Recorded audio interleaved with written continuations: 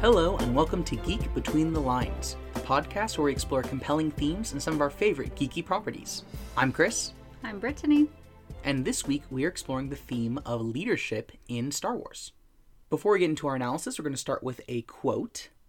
This quote comes from Episode 1, The Phantom Menace, and this is a discussion between Queen Amidala and Senator Palpatine after she has made the vote of no confidence against Chancellor Valorum, and it's become clear the Senate will take far too long to help Naboo.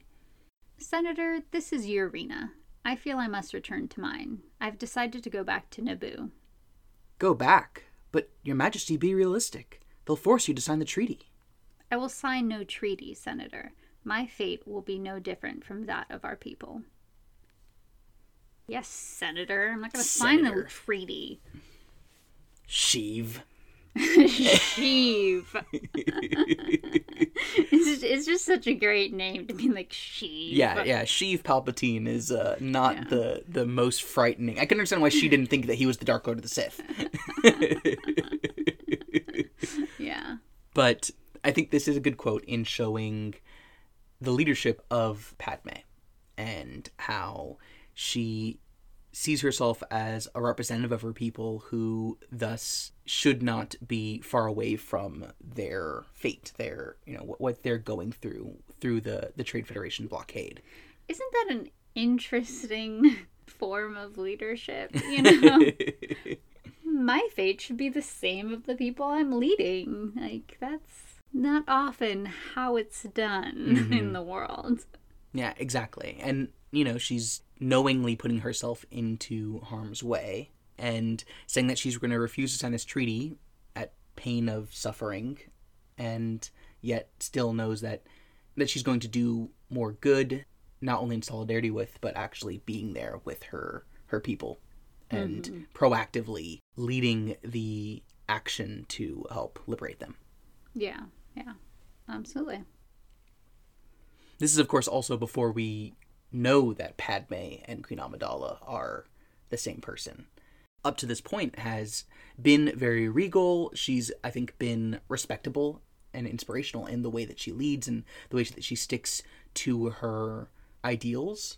But yeah, I think the ways that later on you see Padme come out and kneel to Boss Nass and in some ways apologize to the Gungans and try to lead through authenticity and sincerity, again, putting herself in more harm. Yeah, it's just, I admire her leadership in this movie for sure. Mm-hmm. But why don't we move into our analysis? So what character did you bring to talk about leadership in Star Wars? Well, speaking of Padme, I decided to talk about her. At first, I was thinking about talking about Leia, but I think Padme actually has some more interesting elements going on and nuances to leadership than Leia does, even though Leia is really strong and really powerful, and we get to see her in a couple different leadership roles, or maybe 3 different leadership roles over the movies. I think Padme, there's a little more nuance going on there. So yeah, as you were talking about, she starts as this really passionate queen who refuses to take action that could lead war to her people and could increase their suffering. And then, she travels to go appeal to the Galactic Senate, and in so doing kind of sheds light on some of the bureaucratic inefficiencies and ways that things can be problematic when you're dealing with intense, super immediate needs. And then she unfortunately makes the mistake of trusting Palpatine and helps kind of instigate this vote for no confidence in Chancellor Valorum, which then puts Palpatine in power, and everything goes down from there. I'm still a little fuzzy on how exactly a queen from a random planet has so much power to kind of sway the Senate, but I don't know, whatever. Yeah, I mean, it seems like she and Naboo are very well respected. And I also imagine not enough to take action to begin with, but yeah. And I imagine that senators are representatives of their heads of state, and so having a head of state come to the Senate itself is probably a big deal as well. It's, like with the UN, when in the General Assembly a president comes rather than the ambassador, probably has some more gravitas. But yeah, it's an interesting, and like that she puts forward this motion and then her senator is put up as the new replacement is... That should raise red flags as well. Yes. But then going into the second movie of the prequels, she kind of upholds this democratic form of government by, actually ending her term as queen instead of extending it, and becomes a senator herself.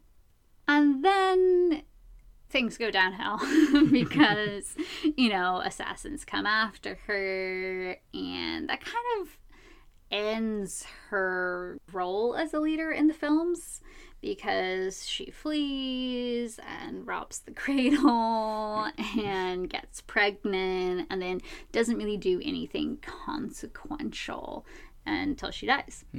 Yeah, apparently from losing the will to live, which is, a thing.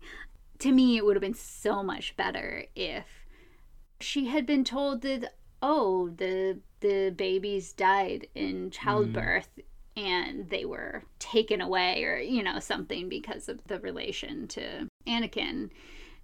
And then she just spends the rest of her life trying to fight the Empire, and even we don't have to see that happen, but it would happen. It seems so much more in her character than what did happen, but that is what happened.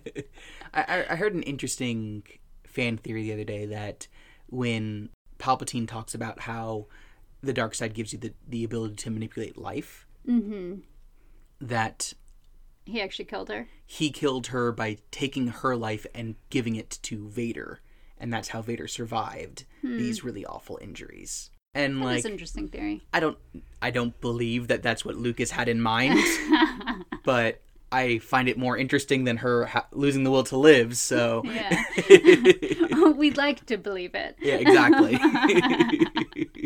But when Lucas writes the dialogue about sand, and I mean, I don't like sand, but you know what I'm talking about.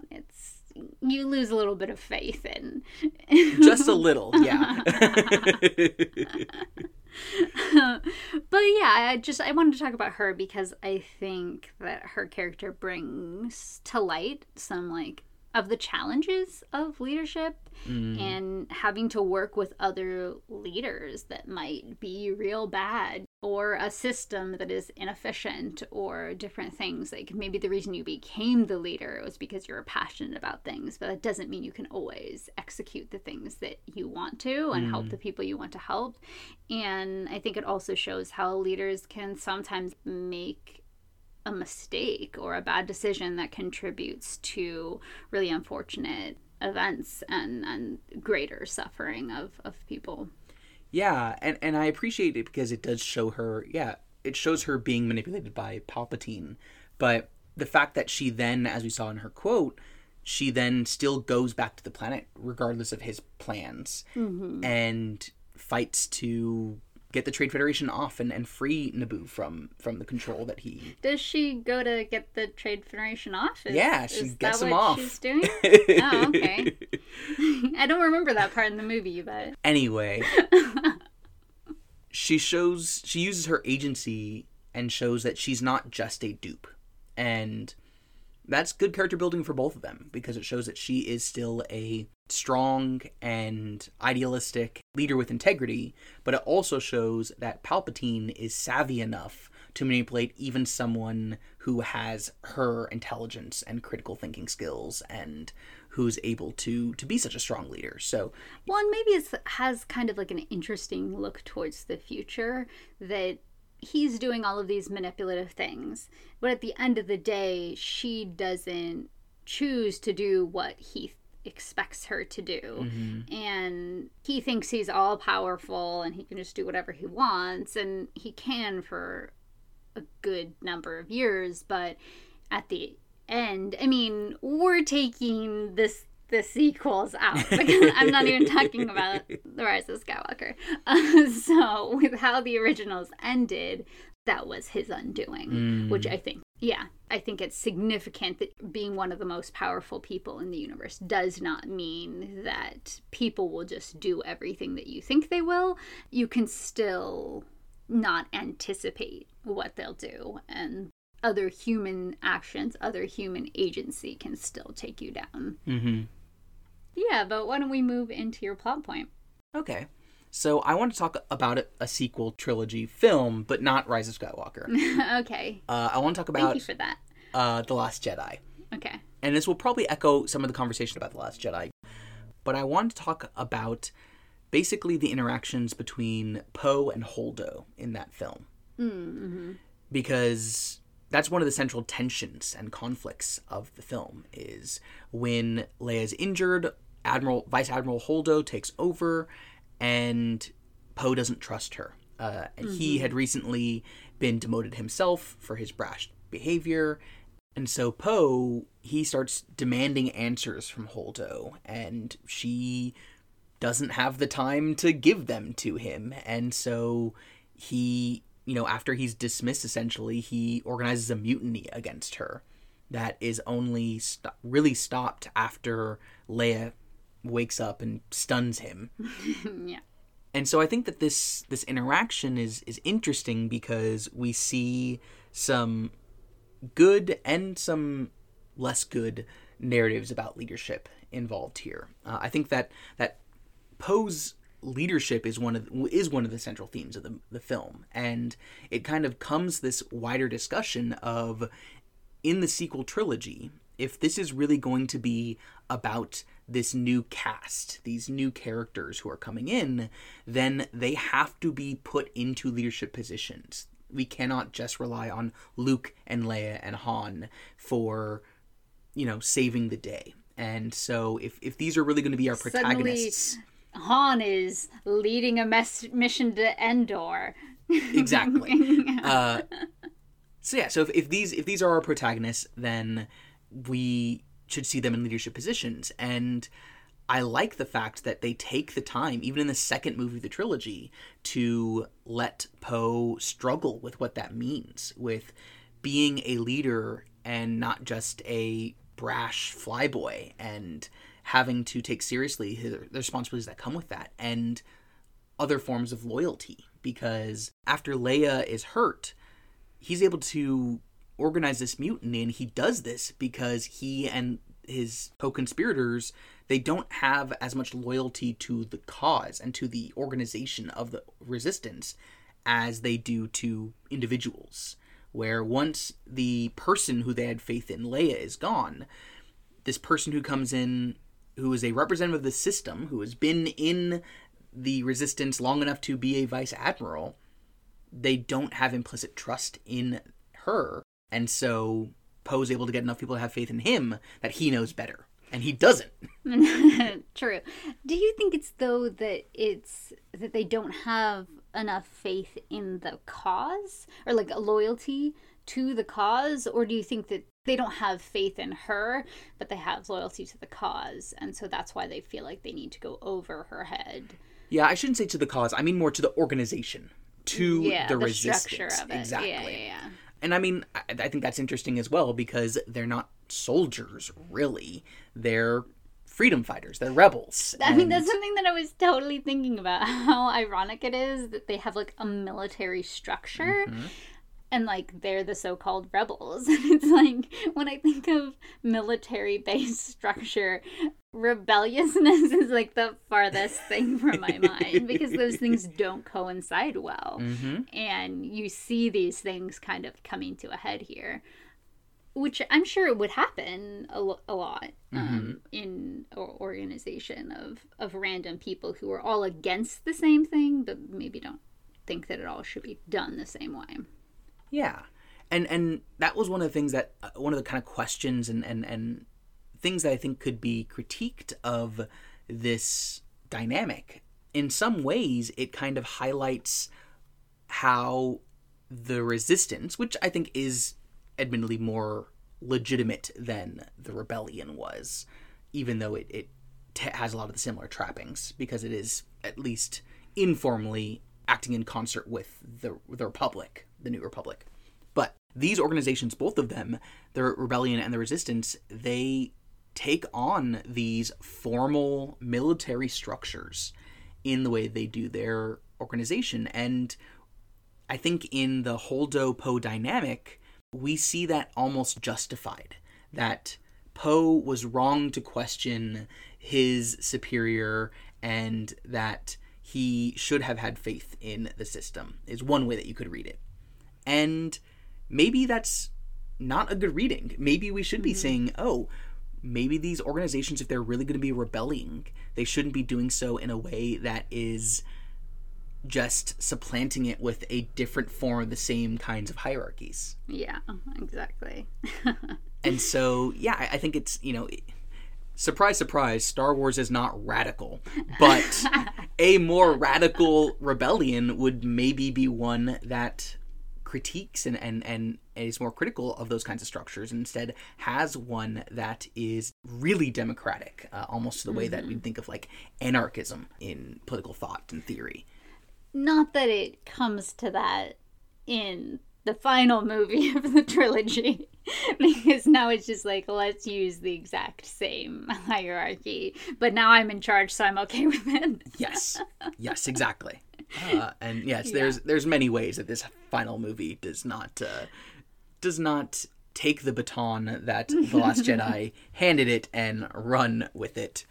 Yeah, that's the thing. It's like, I feel for Poe in The Last Jedi because I don't like hierarchical structures in that way, because I don't care necessarily how long you've been there, or just because you outrank me doesn't mean that I don't have a good idea or that I can't think of, or someone else can't think of something differently in important ways. So it's like, I feel for that, but I'm also like annoyed at him because the way in which he goes about it, I feel like is very like mansplainy sort of thing. Yeah. Yeah, exactly. So yeah, there's some interesting complications there. Is probably how things would happen a little more in real life. Absolutely. Yeah, so I think it's interesting, even if I don't love every aspect about it. Another thing I have mixed feelings about is her final decision to sacrifice herself in what becomes known as the Holdo maneuver, going into hyperspace right through a First Order dreadnought, which looked awesome and was a really, really striking moment. Yeah. But yeah, she does this, which I think narratively is a frustrating trope that's like, oh, the character who you weren't sure about the whole movie, they have to sacrifice themselves to prove that they were actually right all along.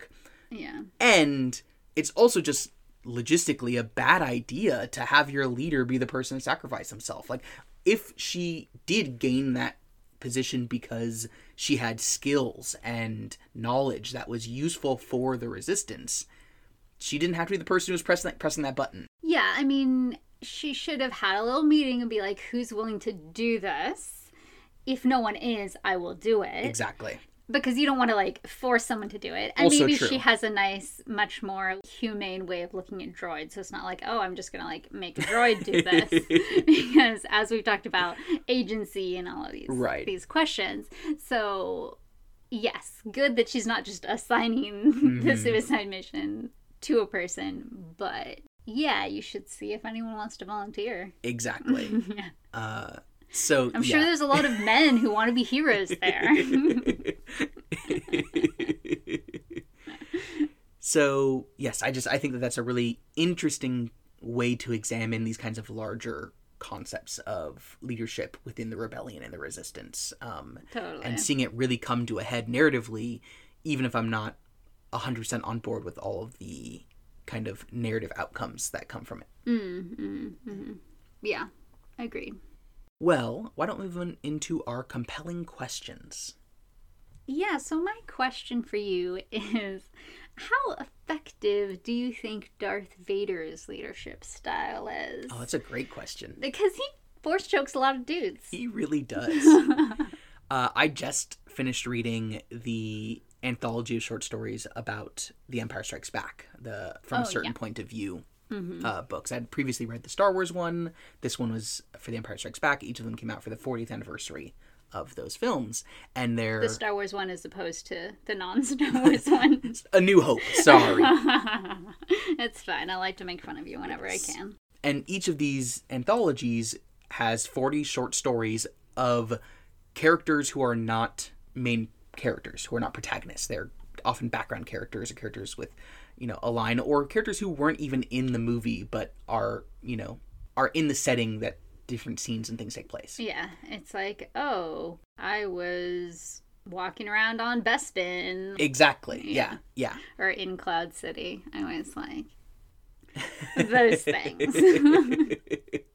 Those things? I mean... It's very useful for our audio audience to understand what those things is when you move your hands like that. Yes, I was moving my hands, but there was this great dramatic family childhood moment of us playing Star Wars Trivial Pursuit, and there was a question, and I can't even remember which it was, but we said it was Bespin, but the actual answer was Cloud City or vice versa, and then people were like, that was wrong, so yeah. Okay. Those things. Yes, those things. Yeah, the audio listeners should have known by my flailing hands the backstory of my childhood. Exactly. Yeah. Well, the reason I brought up the books to begin with is because many of the stories are of Imperial officers, and a lot of them are reflecting on how they are treated by Lord Vader. That's great. And so this is actually something that's kind of on my mind, and because he rules through fear, and he kind of frames it as he's only going to be failed once by any person, which I can see how the concept is a way of encouraging competence, because someone, the first time they make a mistake, they know that they'll be killed. Mm-hmm. Admiral Piet made it so far. He made it to Admiral. Exactly. And it does... He survived 2 movies. It does make me think, how vast are the Empire's resources? Real vast, apparently. They have to be very vast, but at the same time, the resource of time is very limited, because you can only have so many officers who have the level of experience needed to be an admiral. So... I mean, is their technology that advanced? They just, pull a lever slowly, and then a planet blows up. Maybe you don't need that much training. Yeah, I do not know. I'm not an admiral myself. I've not gone through that training. I don't know what it actually looks like. But I imagine it has something to do with understanding how ships work. Yeah.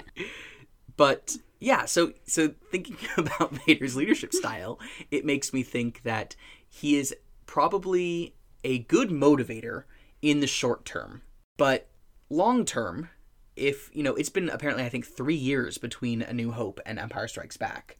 How many people has he choked out in those 3 years in these high-level positions? They're not grunts who are coming in. He's not often, choking the messenger who gives him... He kills the person who made the decision, who's typically high-ranking. And Maybe this is how they advertise. It's upward mobility happens faster than you'd think, It's you can start, and then in 2 weeks, you're promoted. We have a high turnover rate. Exactly.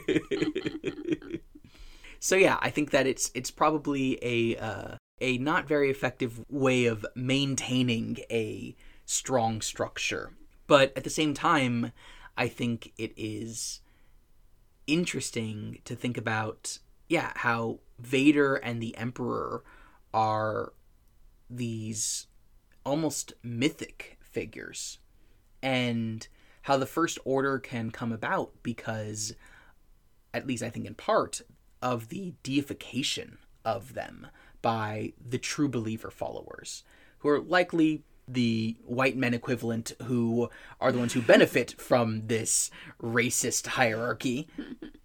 But either way, they're people who I think Hux is a good example of this. People who really believe in these kinds of ideologies and who see these people at the top who probably they actually never see, but who are able to lead through this kind of mythic presence. Yeah, just thinking about things in sociological kind of perspective of most of human history has not been democratic, has not been one in which basic rights are respected, and leaders have still been considered great at times. So maybe that they would be considered that way themselves just because of the kind of mythic quality that comes to their identities. But what were you thinking? Yeah. I was thinking about, obviously, the turnover rate. I was thinking about kind of how that leadership style by fear is kind of emblematic of the empire as a whole, because that's the whole thing. Like, fear will keep the systems in line. And even as Darth Vader says at one point, the Emperor isn't as forgiving as I am. So I wonder how much he learned it from the Emperor. Yeah, I think he has Jedi powers. He could use mind control on people to get people to do things that he wants or whatnot. But yeah, he does use fear and violence more than anything else. I think you see the effects of that when in the final movie of the original trilogy, Luke is like dragging him away and everyone is just running to ships. They're leaving and nobody is stopping to help him. No one cares about him because, yeah, all he does is get you to follow via fear. So, yeah, those are some of my thoughts. That's really interesting, yeah. And it also makes me think, in comparison to Kylo Ren, who also tries to utilize fear and violence as a method of control, but at least from what we see on screen, he is less effective at maintaining that loyalty or that control because Hux turns against him. Hux questions him in front of other soldiers, and those are things that would never happen with Vader. And so, yeah, there is something I think about Vader's leadership that is more competent than at least Kylo Ren as another example of someone who tries to do the same thing. Yeah, and I think probably his mental instability has something to do with it. Not that Vader's super stable in the scheme of things, but he translates that way much more so than Kylo Ren does. He translates that into a personality of calm and detached kind of controlled fury rather than Kylo Ren's chaotic fury. yeah, exactly. Yeah. But what about you? What's your question for me? Why do you think the Jedi were put in charge of the clone army? Because people make real bad decisions. I was going to have a follow-up as to whether you thought it was a good idea or not, but... I mean, just in general, the Jedi Council is disappointing at best. I think maybe because the Jedi Order is supposed to be maintaining peace. That's what their mission statement would be, whether we believe it's true or not, as they've been used as warriors doing the Senate's bidding. So yeah, I don't know if that optically is why it would look better than you have the Galactic Senate, but there are systems outside of that. If they have this huge clone army, then maybe other separatists, other groups would ban against them. And I think also probably from Palpatine's perspective, if you have all of these Jedi interacting with these clones all the time, then when you are going to give the order to kill all the Jedi, they're already right there, you know? So it's easier access. Yeah, for sure. That those kinds of political reasons and nefarious reasons are both involved, and I like that perspective of this being more of Palpatine's scheming. It makes me wonder also whether it's tied into more of the kind of breakdown of democracy and the being overwhelmed by bureaucracy that we see in the Republic as kind of leading to, or building the environment for the rise of the Sith. Because ultimately, if the Senate can't decide on anything, the Jedi Council are less democratic. And that allows for things to get done. And for a military campaign, that kind of lack of democracy can actually be more effective at having a quote-unquote effective military, because every single decision in wartime is an ethical quagmire. And the more voices that you have there who have a say in it, the less ability you have to make those decisions easily. Yeah, that is an interesting idea, that the Senate, you're having all of these different elected officials from all of these different planets, and they're all going to be, to a large degree, looking out for their own people. Mm-hmm. But then that begs the question, who are the Jedi looking out for? Like, who are they aligned with? If you're going to have so much diversity within the Galactic Senate for what people think should be happening and conflict between different groups and all of that, then, yeah, is the Jedi Order only aligned with the Chancellor? Like, who are they supposed to be aligned with? Theoretically, the Jedi are coming from a bunch of different places originally, but having been trained at such a young age, it's like they just live, breathe, sleep all in this temple, you know? So they're going to be very kind of isolated in terms of probably getting as diverse perspectives and interacting with different communities and, like, in a way that would have them have a stake in those communities, you know? Mm-hmm. Yeah. Which is also why I think that they are woefully unprepared to be generals in this war. Yes, go back to my first comment after your question. It really is not a great idea. And, you know, you could argue that that's one of the reasons why Obi-Wan and Anakin became so respected, because they had leadership abilities. They were able to, and we see this a lot in the Clone Wars cartoons, they're able to inspire loyalty in the clone troopers that they work with, and they're able to come up with interesting tactical ideas, and they have skills that assist them on the battlefield. And most Jedi will not have that after a lifetime of learning how to get in touch with the Force and hopefully be peacekeepers. And so, yeah, I think that the idea that these peacekeepers, that these warrior monks are the ones who are becoming the heads of this army is, I don't know, I wish it was questioned more.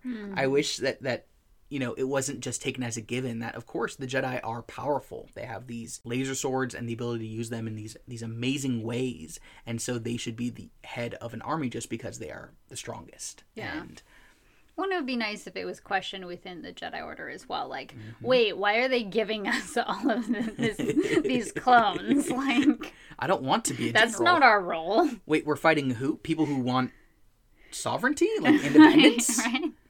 And we're against them? Why? Yeah. That's what the female Jedi voice, but they never had any lines, so we didn't get to hear that part. Yeah. But it's funny because in the Clone Wars, it is Ahsoka's friend who's really the one who right? says this, who is a woman, yes, or is female. So, but now we're devolving into missed opportunities, so maybe we should enter our official missed opportunities. Sure. What's your missed opportunity regarding leadership in Star Wars?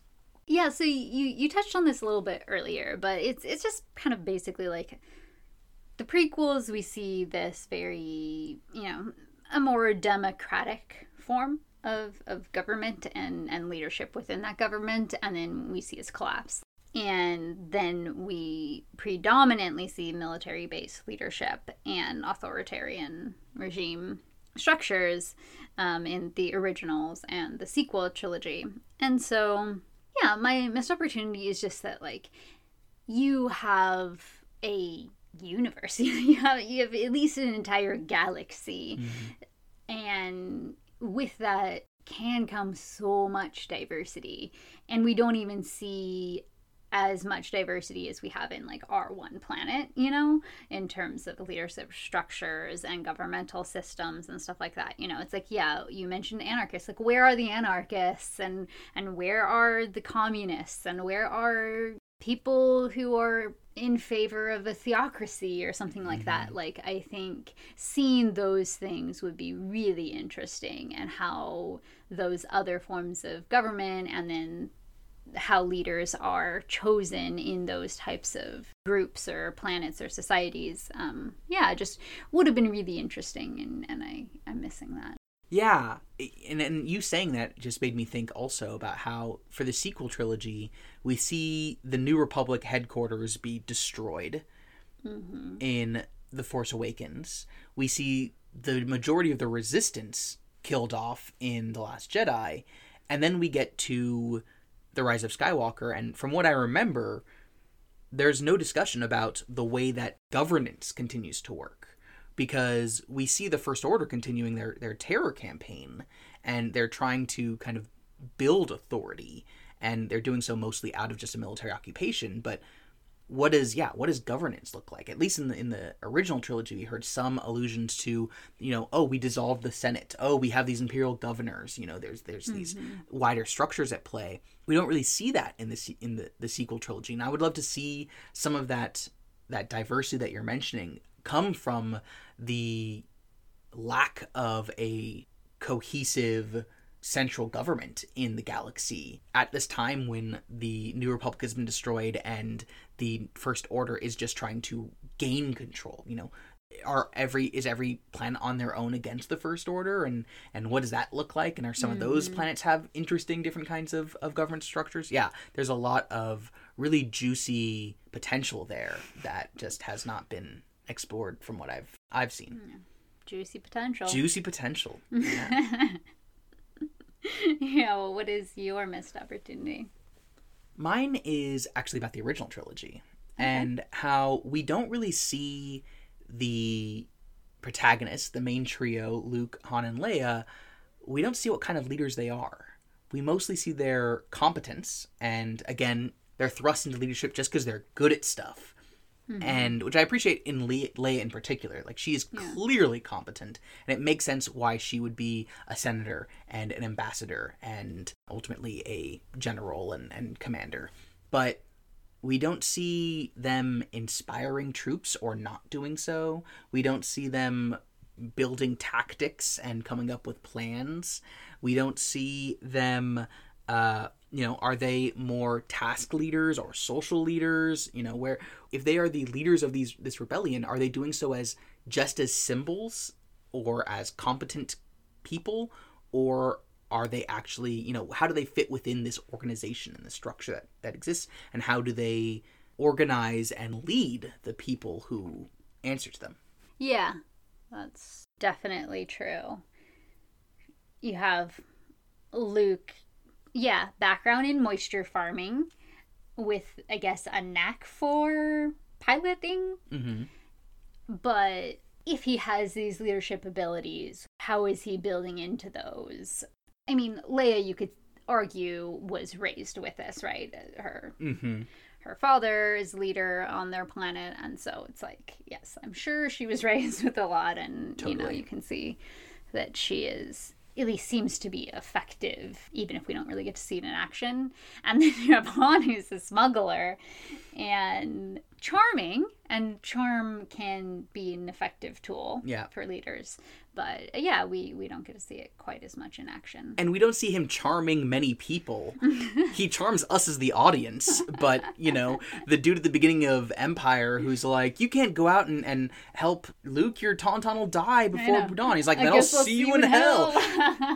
Rude, Han, rude. Yeah. Inspiring loyalty wherever he goes. Exactly. Well, why don't we go into our takeaways? What is your takeaway from this discussion? I think that Star Wars, at least the movies, and I think I would extend that to the shows for what I've seen of them. I've watched Clone Wars, and I've seen The Mandalorian up to date. Mm-hmm. I've only watched, like, the first season-ish of Rebels, so I can't really comment on that. Fake fan. You haven't even watched it all, so, Been waiting for you. Shh, they don't know that. Neither of us have watched Resistance. I wanted you to bring you down to my level. But I think Star Wars, it has both, like, more shortcomings in the realm of leadership than I want, but it also has more nuance than I expected. Like with the prequels, because I think of the prequels I'm just like, oh brother, because of some significant annoying things in the prequels. Mm-hmm. But some of the comments on governmental structures and stuff are interesting, and some of the strengths and challenges of leadership, I think, are shown there in ways that are not shown in the other trilogies.